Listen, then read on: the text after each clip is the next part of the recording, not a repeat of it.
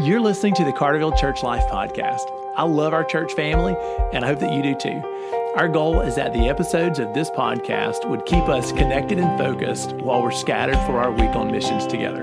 I hope that you're blessed by what you hear today. Hey, church family, welcome to the podcast today. I'm so glad that you tuned in. So I want to talk about Apollos today, and I want to encourage you to open your household and your heart to the next generation of missionaries that you'll send out all over the Pine Belt, and we're going to use this character of Apollos to understand it. Okay, so let me set the stage. Paul's finishing up his second missionary journey. He's made friends with this couple, Priscilla and Aquila.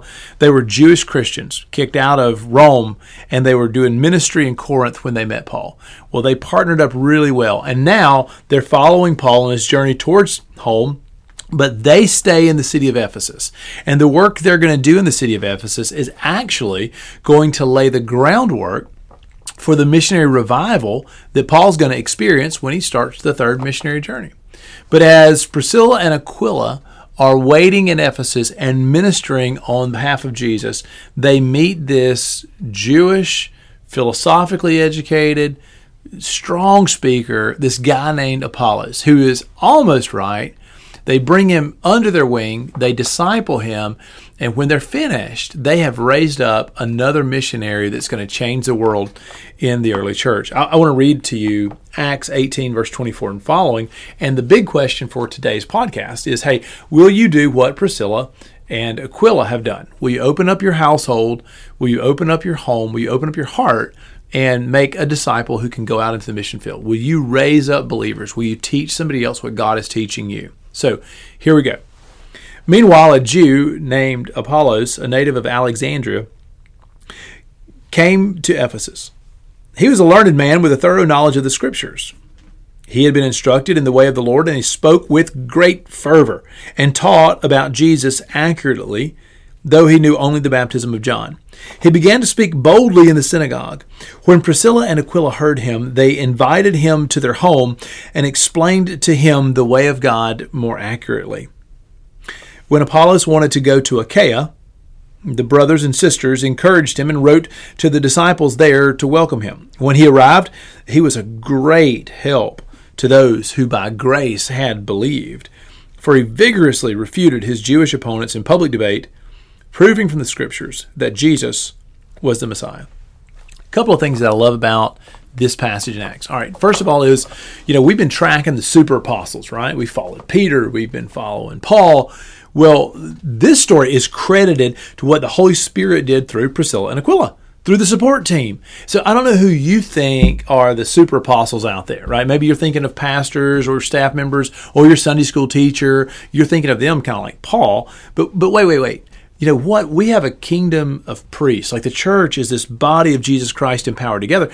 So I want to encourage you, why don't we just all take on the mantle of Priscilla and Aquila and recognize that even when Paul has his back turned and Paul's on a boat, Paul's long gone. That doesn't mean that ministry has stopped. Ministry is in our hands. We can use our home. We can use our couch, our back porch. We can use our dinner table to make disciples. So Priscilla and Aquila, when they met Apollos, they engaged him and they showed him what God had taught them. They'd been sitting under the teaching of Paul. They knew about Jesus before they met Paul, and they just brought to bear all the things God gave them, and they gave them to Apollos. Apollos knew a lot about Jesus. He did not know about baptism in the name of Jesus. Hard to have great revival when you don't know about baptism and about conversion. Well, so Apollos is now fully equipped because Priscilla and Aquila discipled him. So step one, will you be Priscilla and Aquila? Hey, I want to show you the value of this, right? As they did this for Apollos, he immediately wanted to go to Achaia. That's basically Greece. It's Corinth. He's headed back to Corinth where Priscilla and Aquila met Paul, where the ministry was. I've read the letter of 1 Corinthians and 2 Corinthians, and most of you have read the letter of 1 Corinthians and the letter of 2 Corinthians. That church had its own struggles. Well, hey, how about this? When Priscilla and Aquila raised up Apollos, he went back to Corinth and was a strong encouragement to the church there. So the best gift that Paul and Priscilla and Aquila could possibly have given to the church that they had loved for so long in Corinth is this guy Apollos. The next disciple they made went back and strengthened the work they'd given their life to. How cool is that? We have no idea where the disciples that we're raising up now will go and serve. But Apollos went back to Corinth and strengthened that church they loved. So imagine this.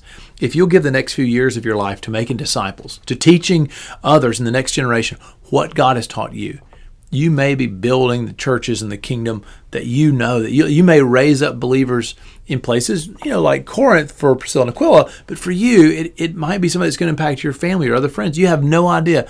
I cannot wait to hear the stories of the places that the disciples will go that you raise up. But we've got to start today to open our home.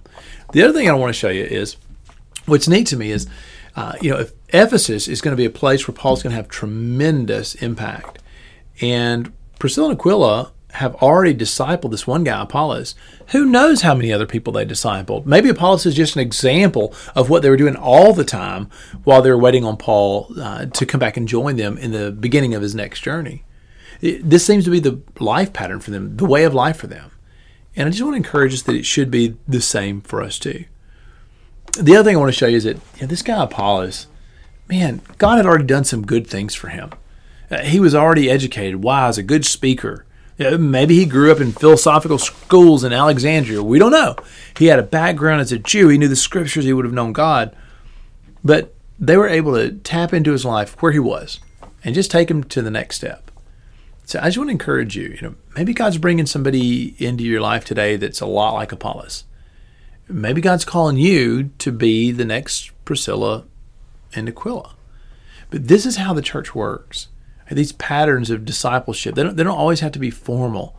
And they don't always have to follow the lines of a program. And they don't always have to happen when the pastor or the apostle or the Sunday school teacher is in the room. So what I'm challenging the church with today in this podcast is to be this disciple-making kingdom of priests. Find Apollos. Teach him what God's shown you. Have a conversation as a family that you're ready to start looking around to find the people that God wants to bring in your home. For some of you, it might be one of your kids' best friends who comes over every weekend. Maybe it's somebody that you drive home from soccer practice all the time, and there's your next Apollos. For some of you, it may be the neighbor across the street, or the person that you have to dog sit or cat sit for all the time. I have no idea. But I do want to reach out to you in this podcast and encourage you. Be Priscilla. Be Aquila. Let's make disciples. Open your home. God bless you. Thanks for tuning in today.